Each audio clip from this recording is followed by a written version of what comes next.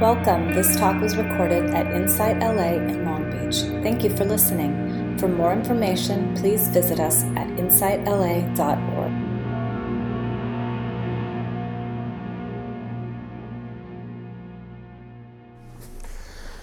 Welcome, everybody.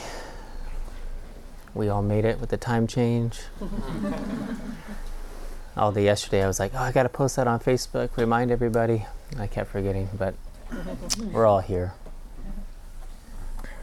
All right, so today we're going to look into, discuss, meditate on, what's the topic? What did I put on Facebook? Right view. Yeah, right view and how it relates to relationship and relationship to things, others, self, objects, phenomena, all of that stuff. So right view. So for those that are not familiar with the term, the view or right view in Buddhism, so right view, it really points to, in a very simple way, the nature of how things are. So right view would be to have a good alignment with the nature of how things are.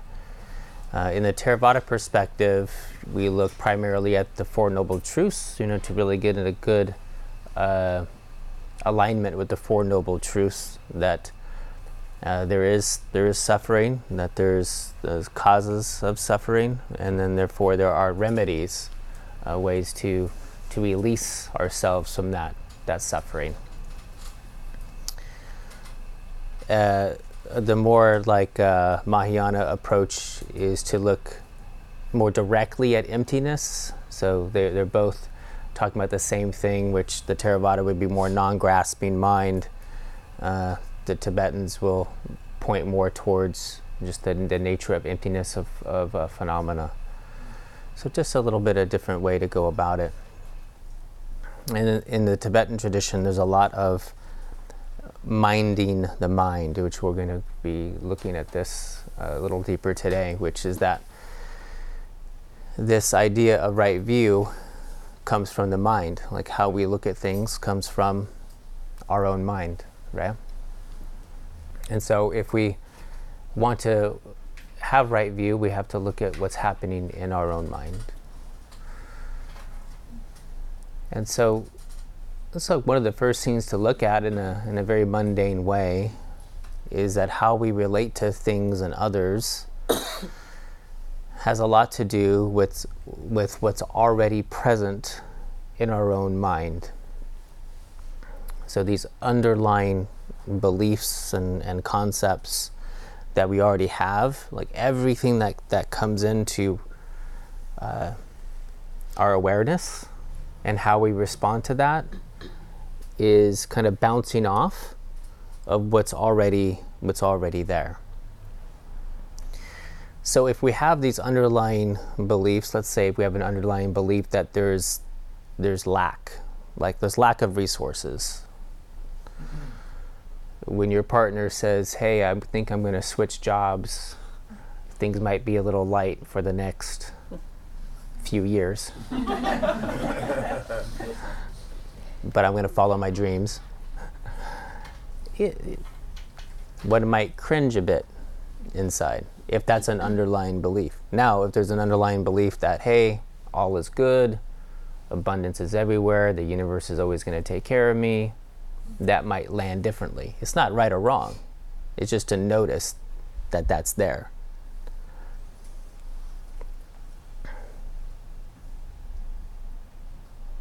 So we see in our relationships, if we have a belief that people leave or whatever it might be,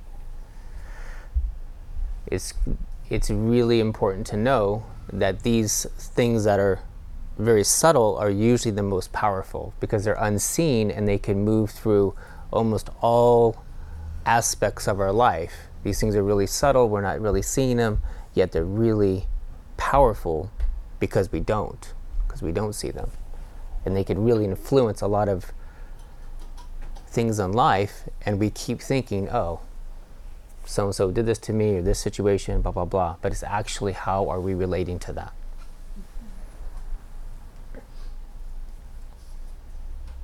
So minding the mind, and of course this is the first aspect of mindfulness. This is really what we're looking to look into, looking to be aware of and uncover all of these things that are really the root of grasping. What is the really root of grasping? Sometimes it's really not what we think it is.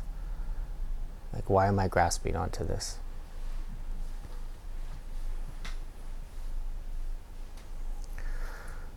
So another thing that we need to look at along those same lines is that there are two different levels of this kind of perceived reality. There's the object, and then there is what appears. So if there might be an object, like a car. Let's say a car is a car. But actually what appears to the mind is something different. So this is called an appearance. So we have an object and then what appears to the mind. So a car is a car, and then what appears to the mind, if you're having any kind of feelings towards this object, if it has some flavor of joy arises, or kind of a feeling tone of aversion might arise. Whatever feeling tones, emotions, ideas, concepts, or anything like this, this is what's appearing in the mind. So there's an object and then what appears. It's really good to know the difference between the object and what appears in the mind as the object, and the feeling tones and all these things associated with it. Because usually this is what we're attached to, or we have attachment or aversion to. Yeah? It's not the object itself, it's what is appearing in the mind. And again, all of this is appearing in the mind, therefore, we need to investigate the mind. Very, very important that we start there. A lot of times we try to control the world. We control the objects, we control situations, or we try to. Yeah. We try to control conditions, all of these things. This is very, very habitual for us. Very little do we just wake up in the morning and just say, I'm going to control my mind and everything's going to be okay. Right? We wake up and say, let me see who's around me that I can control, and what situations that I can control and fret over. And we all know, unfortunately, that 99% of this is out of our control. And yet the mind still does this. And then once I get everything in control and everyone in control, under my control, then I will meditate. Once my life is cool and at ease and all that, I'll do that thing that they say, which is like I'll work on my mind. But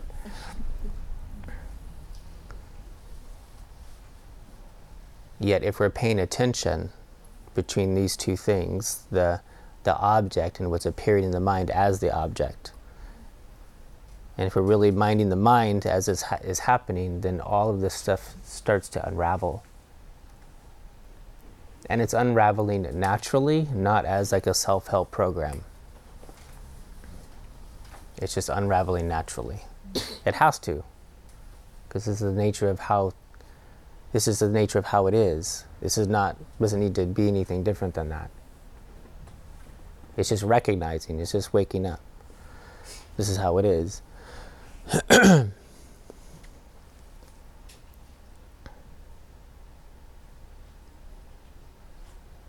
So this mindfulness aspect, just waking up, minding the mind, knowing the difference between subject, object, and then how we're meeting it, very importantly. I'd say now that we kind of more applied mindfulness, now that we really see what's arising, this is where bodhicitta really comes into play. So the heart breaks practices. And this begins to nip at the root of what is happening. And so we could take one of those, that core belief that we're talking about, where we're kind of bouncing everything off of. One of those core beliefs is that I exist in a very firm, permanent way, and that the whole universe revolves around me, and I'm the most important. So we have this self-cherishing aspect, right? Self-cherishing.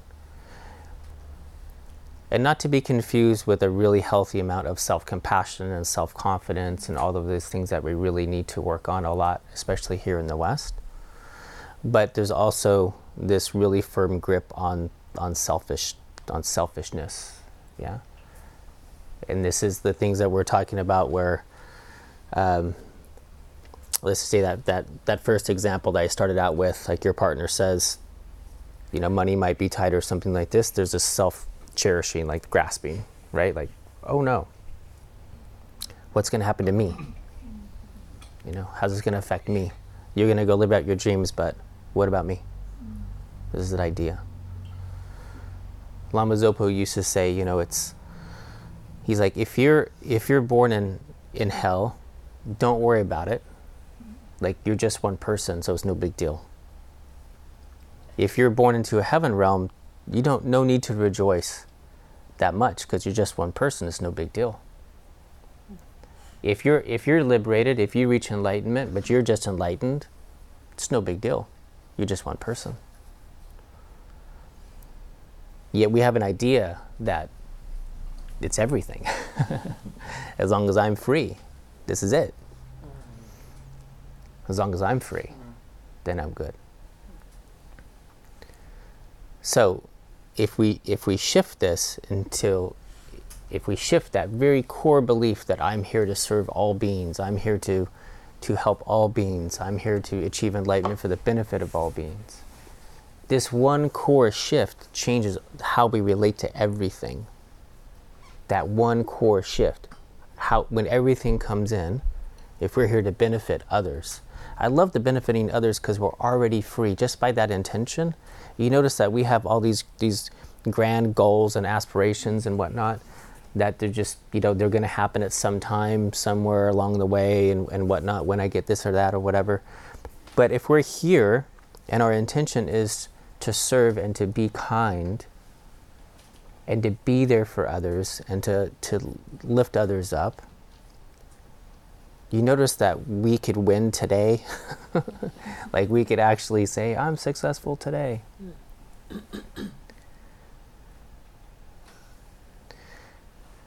But there has to be the realization that there is no separateness between self and others. Because as long as there's that thought that there's separateness, then that stays as relative bodhicitta and not ultimate bodhicitta. There's like, oh, as an egoic individual person, I'm going to be here for the benefit of all beings. Instead of realizing that when I uplift others, even through my intention, I uplift myself because there is no difference.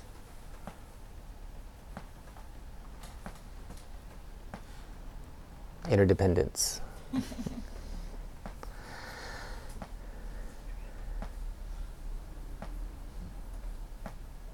So selflessness and emptiness, or anatta, non-self, having this view, so this would be one of the aspects of right view.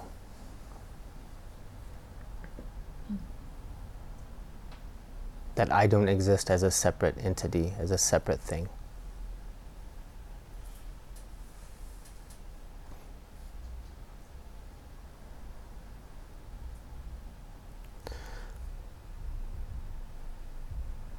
I have a timer, because I'm recording this, I have a timer. I can't see the time. What time is it?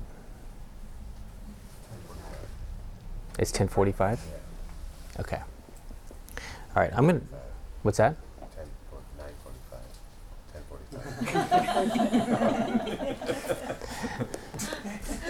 I didn't set my watch yet. So. Yeah, I feel you. All right, so I want to do some practices. I wanted to set that groundwork first. And just to, summarize what's meeting the object. What is the mind meeting the object? How are we meeting the object? What's appearing in the mind is not the object, it's the appearance of it, which can have a lot of other, it's intermingled with a lot of other things that are within our own mind. we have craving, we have desire, we have attachment, we have aversion. Most of that attachment and aversion is all tied into some kind of self-cherishing. Yeah? And so therefore the development of loving kindness, compassion. Loving kindness and compassion removes the sense of a separate self. This is why we do it. This is why it merges with wisdom. Because the wisdom shows that it's just not true, that we can't see separateness. If you point to yourself, you can't find yourself. If I say, everyone left our shoes out there, I say, go find your shoes, you go right to your shoes. But if I say, find yourself, you can't.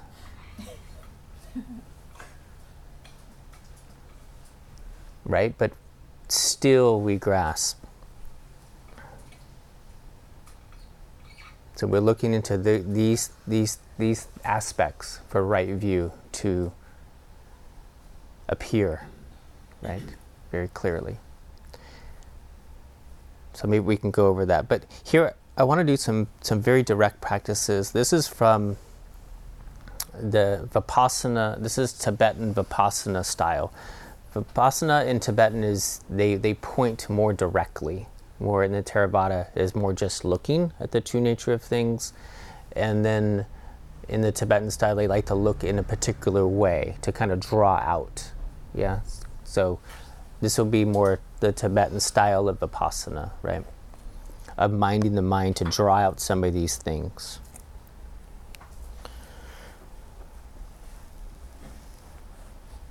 Okay. So go ahead and move into like a meditative state, a meditative position. You can have your eyes open, your eyes closed. Okay, and just looking at the mind, turning the mind on the mind, and this is not abstract, just like you would look at a table or a chair. You turn inward, looking at the mind.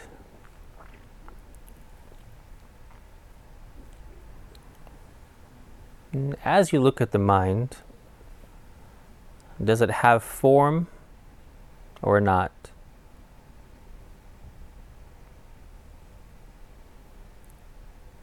And you're not looking at this to analyze it. You're experiencing the answer. Very important. It's not analytical. You're experiencing the answer. If I told you to look at a table, you do not need to analyze if the table is square or tall or whatever. Just looking at it. Does the mind have form?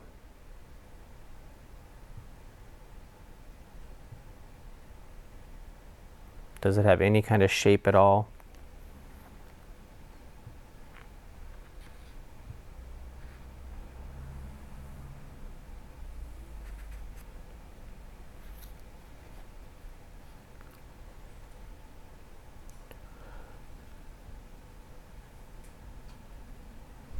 Does it have location?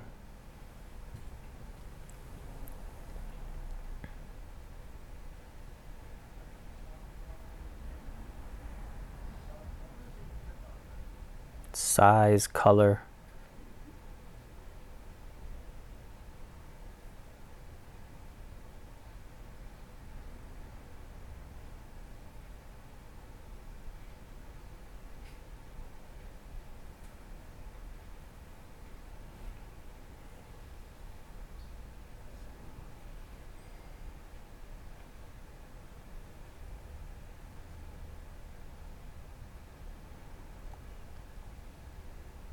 What are qualities that you do find? Do you find any lucidity?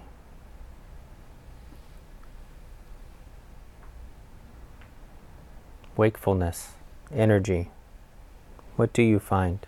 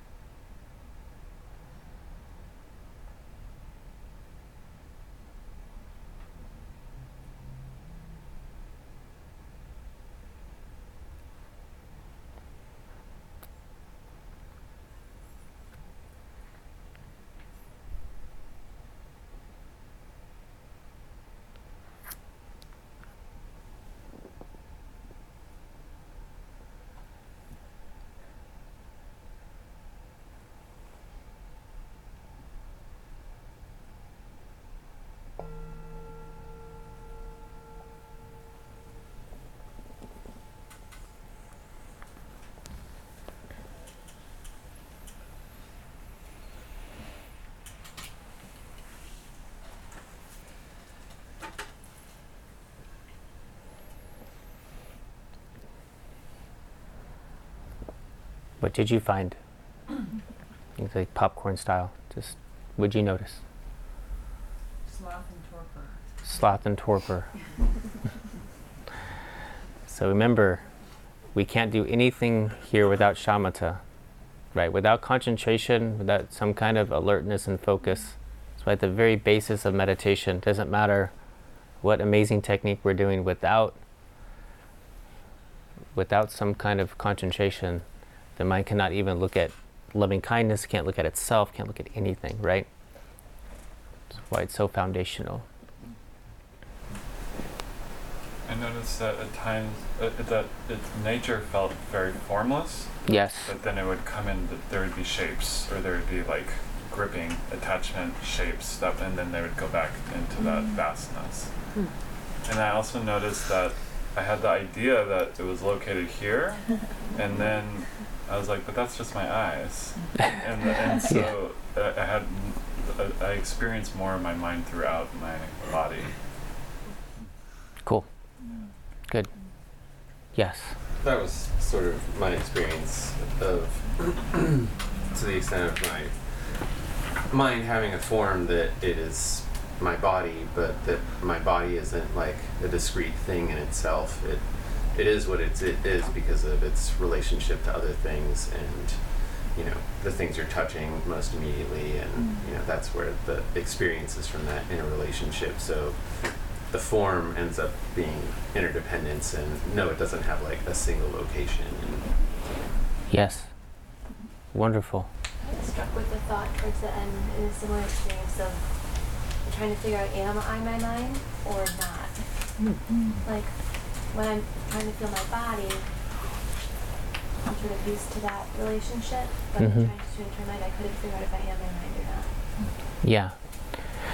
So we're experiencing these answers, Where is the I that's looking at the mind? Where is the I that's looking at the body? Do you have the answer? Do you have the answer? Yeah. And is the body appearing, is the body dependent on the mind, or is the mind dependent on the body? Right? So there has to be some kind of what's appearing to the mind, and then that which is looking at either one of those, that which is looking at body, that which is looking at mind, the same. And then when we attach the I to that, is that an imputation, or what is there when we say, am I the body? Which is interesting, because then you're just talking about two different things, right? Because you're owning something and being something at the same time. We say my body, well, who owns the body? You say my mind, well, who owns the mind? What is an imputation?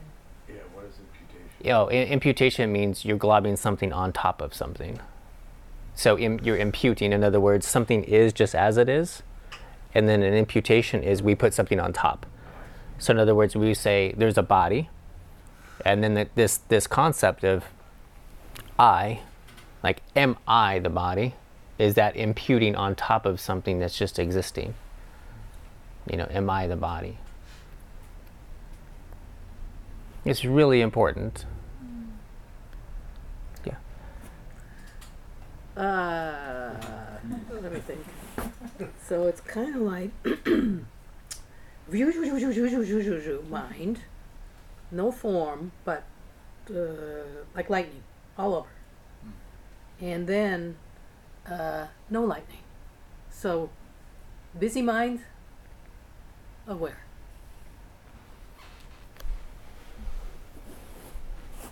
Cool. So we're looking mind and movement. What's the difference? You're minding the mind in movement, minding the mind in stillness. That which is minding both of them is, when you're minding the mind that is a movement, lots of thoughts, is the awareness of that any different when you mind a still mind? Whoa. Just noticing the difference. I mean, we're noticing, not the difference, but noticing that which is minding the mind in movement, minding the mind in stillness, Same or different? Noticing. A lot of times we are trying to get a still mind.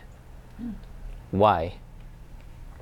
So we think we're doing it right then. We think that we're doing it right, yet experiment. That which is looking at a mind in movement, is it in movement?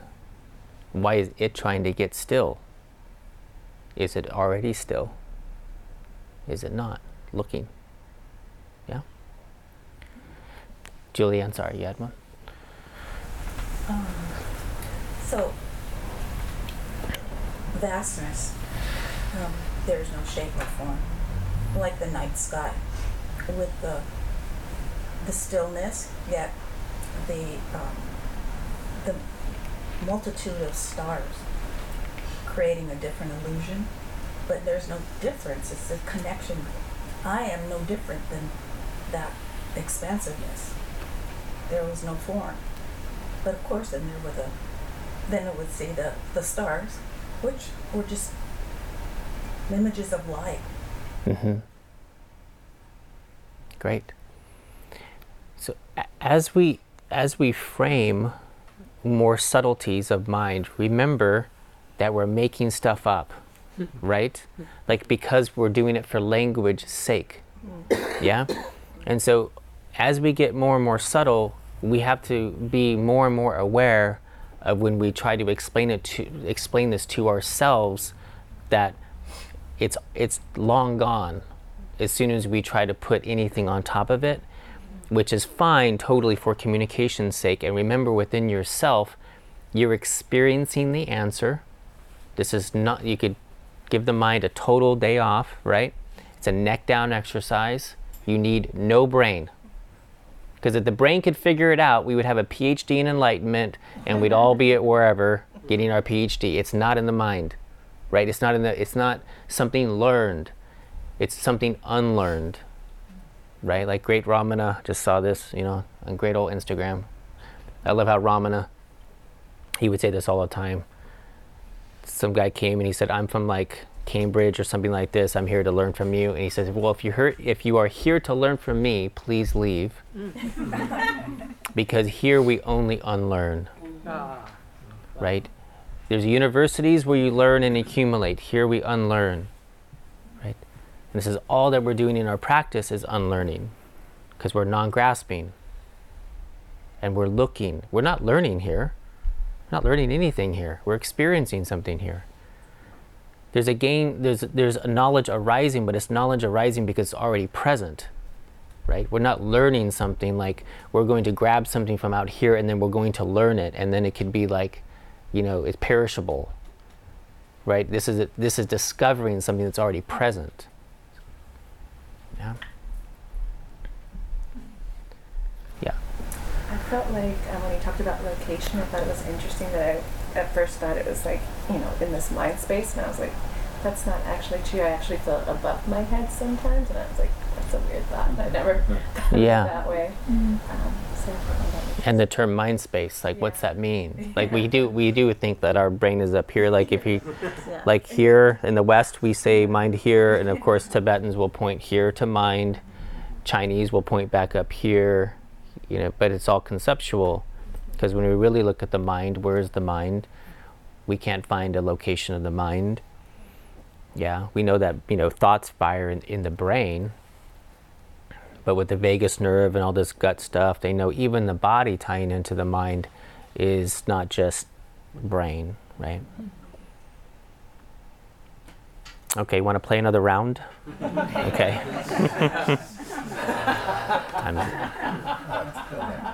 Okay, cool. All right.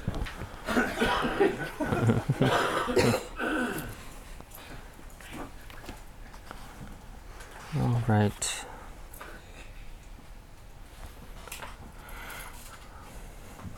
So please allow your eyes to remain open during this practice.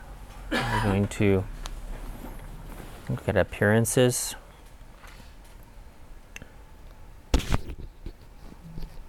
I want you to hold within your gaze very lightly in a non-analytical way an object out before you. It could be a pillow, it could be this bowl, if you see this bowl, it could be something up here, it could be something resting on the table, it could be anything.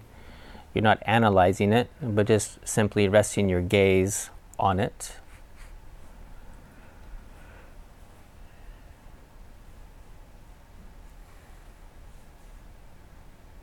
And as you rest your gaze on this object, just examine, is the object different than the perceiver of the object? So the object that you're looking at, what is the difference between the object itself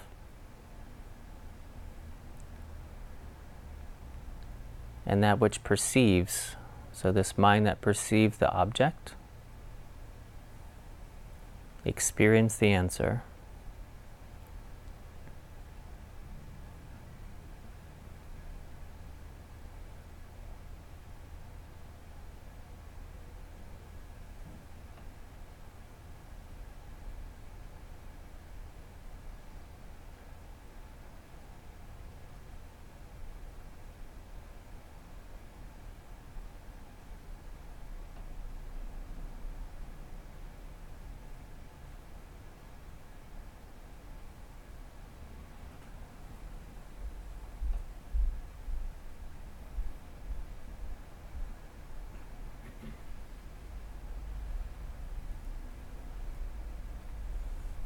Notice, is this object separate than the experiencing mind?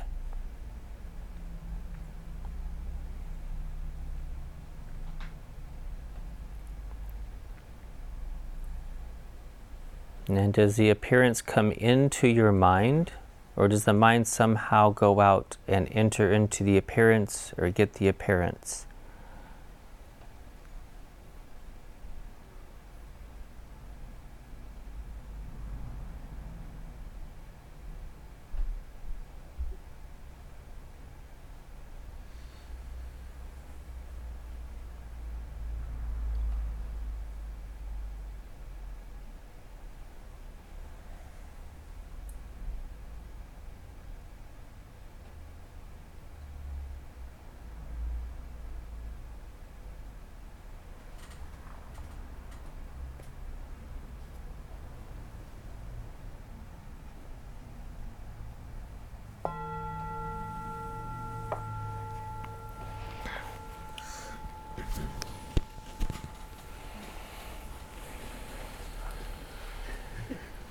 Super deep, huh?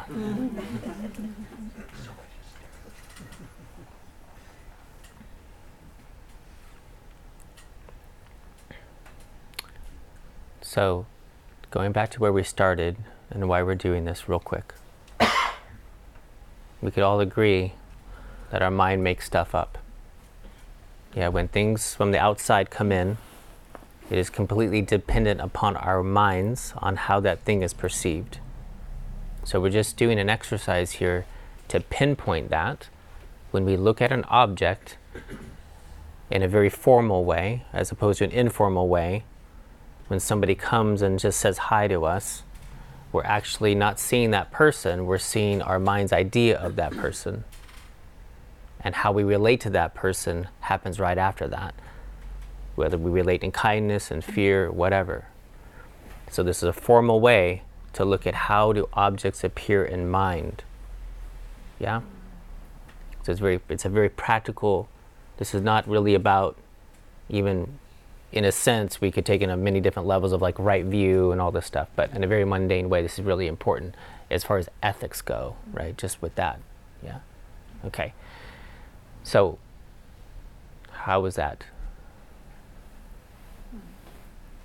You had the object and then the experiencer of the object.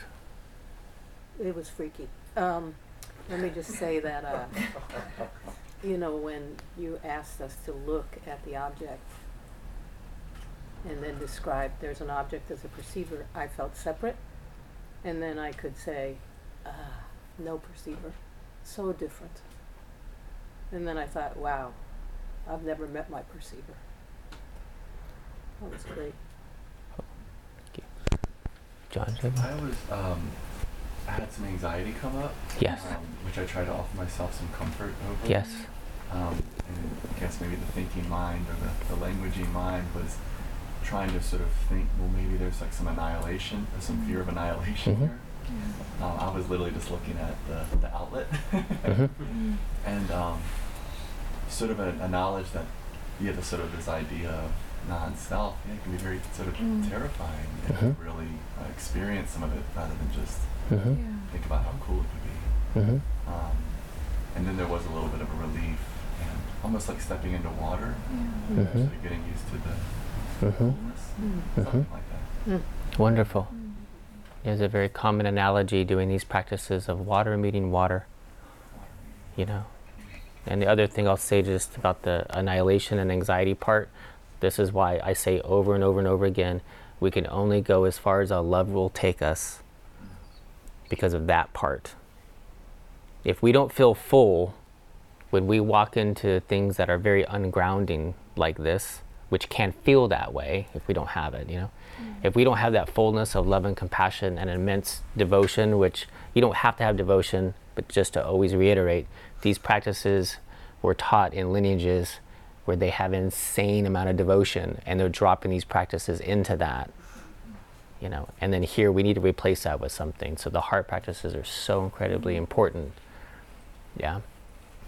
Yeah.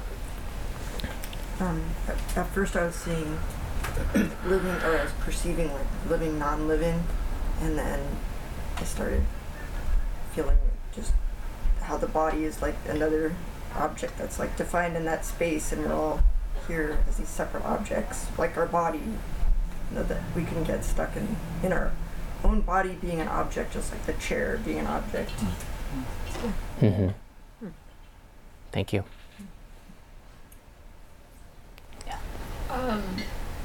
I guess I can relate a little bit because at first it seemed like I was just present, just with the object, not really noticing whether or not there is a difference or not, not really noticing whether or even having an awareness of the mind itself. And then when you asked, you know, to notice the difference about the perception, that's when I started, I guess, feeling kind of worried. Like, oh, wait a minute, I'm not really noticing. I guess the difference. Should I notice a difference? And so that's kind of where I stayed as far as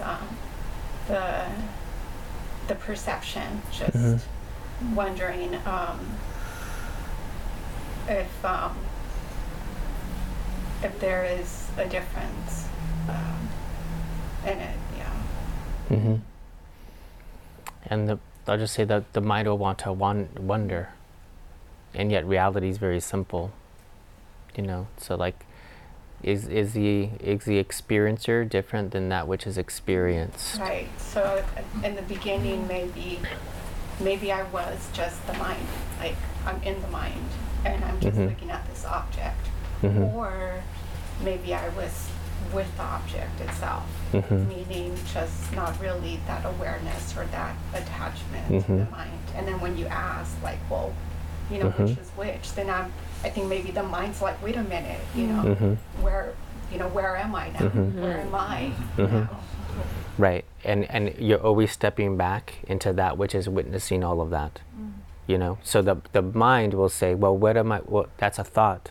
Exactly. Right. So that which is binding the thought, move into that. That's your place of refuge. That's your ground. Right. That which is noticing thought. Oh, am I this or am I that?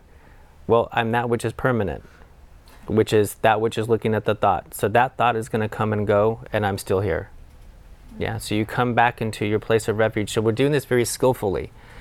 right? So when we do these practices, we're very skillful. We have we have our place of refuge. We have awareness, and we have compassion, right? So this is our anchor. We are anchoring in awareness. So all of the thoughts are trying to think of stuff, and you're like, oh, hello, there are thoughts. Yeah, you're like thinking whatever, and they're coming and going.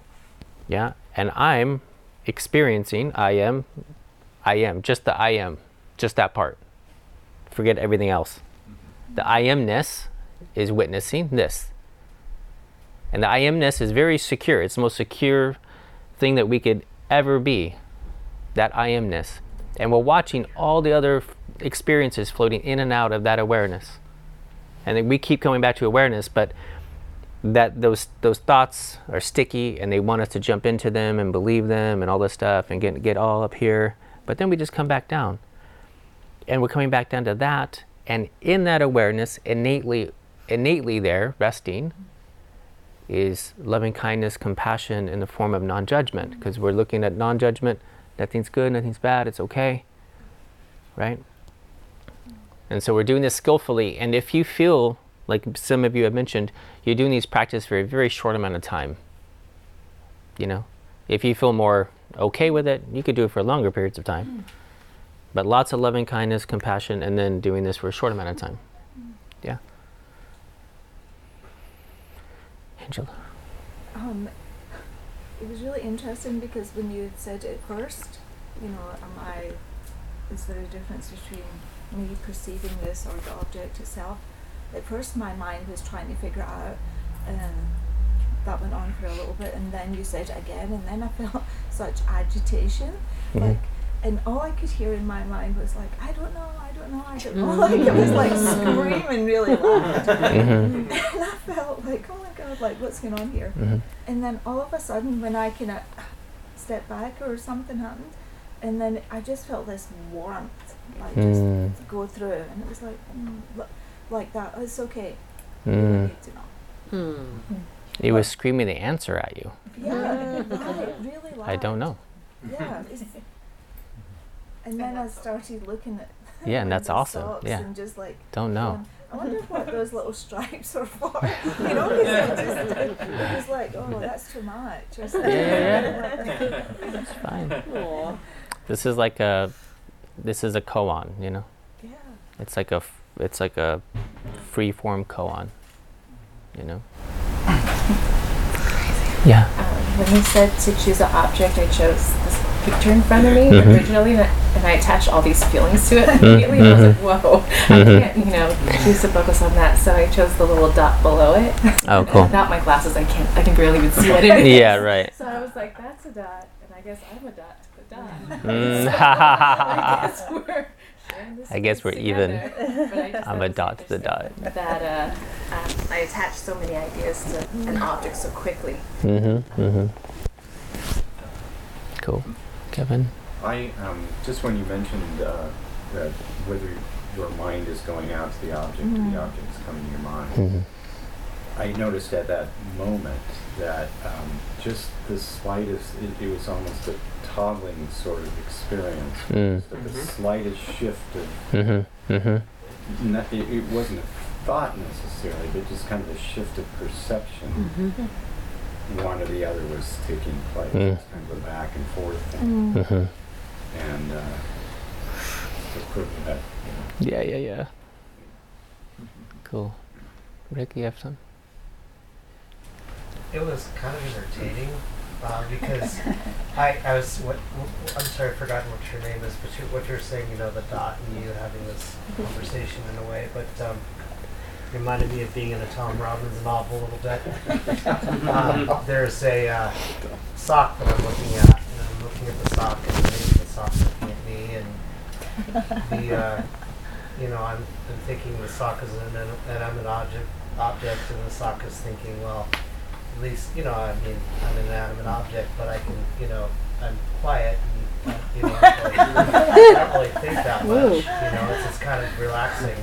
So it's interesting. It's kind of like anthropomorphizing the object and having this sort of, difference in perspective going on. Mhm. It's pretty interesting, and kind of fun in a way, but Yeah, and just be aware, and it's all fine that we're investigating this way, but be aware of how much the mind is talking about this, and how much you're just experiencing it. Just experience the answer, and then the mind will do a commentary later, and during, and whatever. The more you do it, the less commentary there will be. The more you do it, this is with all meditation. There's always like meditation and then the commentary on top of it. And then the more you do it, you'll just be able to experience. And what I do with things like this, I make myself like flashcards of like the questions, or you could record yourself asking yourself questions. Like when I look at an object, when I hear sound, is sound out here, or where is sound actually happening? Where do I experience sound? Am I going out to get sound? Is sound coming in? Where do I experience sound? How do I experience it? What is their difference? You could record yourself saying that and just sit in meditation and notice these things. This is called Pointing Out the Dharmakaya. This is it's an ancient text. This one there's a commentary by Trungpa Rinpoche. Trungpa Rinpoche is a scholar for scholars. He's actually the 16th Karmapa's, the 17th Karmapa's scholarly teacher. It's phenomenal. Highly recommended if you're into this type of nonsense. What time is it, brother? About 11:20. 11:20. Okay, so let's go sit for a meditation. We're not doing another round.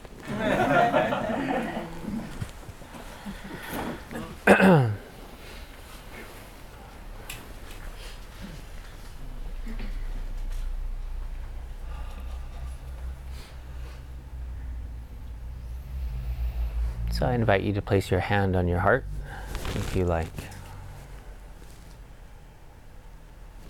So the Buddha would talk a lot about non-self, and then he would say, do metta for yourself. So we're staying in relative reality too. We do exist in the ways that we think we do. We are a formation of body and mind and thoughts and beliefs and concepts. Just coming back home to this body-mind, breathing in, I know that I'm breathing in. Breathing out, I know that I am breathing out.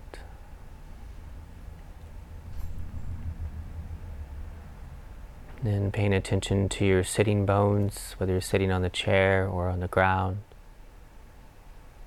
and feeling connected to the earth beneath you.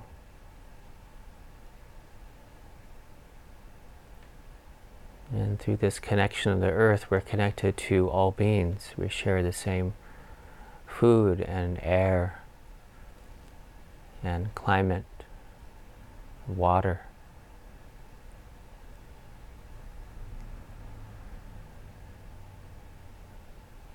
So feeling connected to each other, and also feeling connected in our own, what we think is our own insecurities and sufferings, and recognize that we're all together in that too. We all have fears as human beings, worries.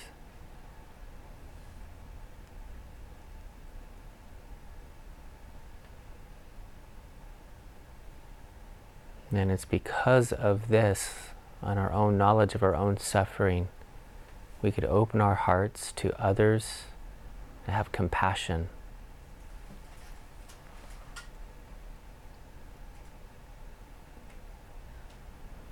May I do this work so I overthrow my own fears, overthrow my own insecurities and worries, so I could benefit other beings to do the same.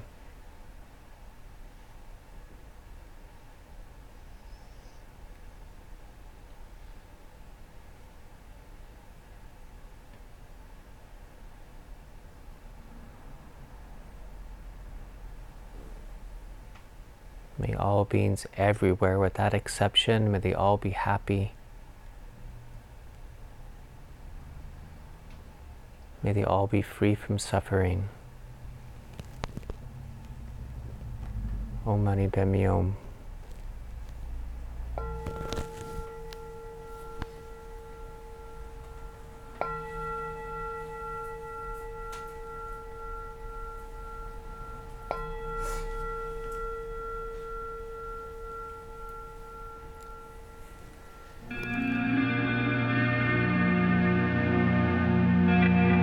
You have just listened to a recording from Insight LA in Long Beach.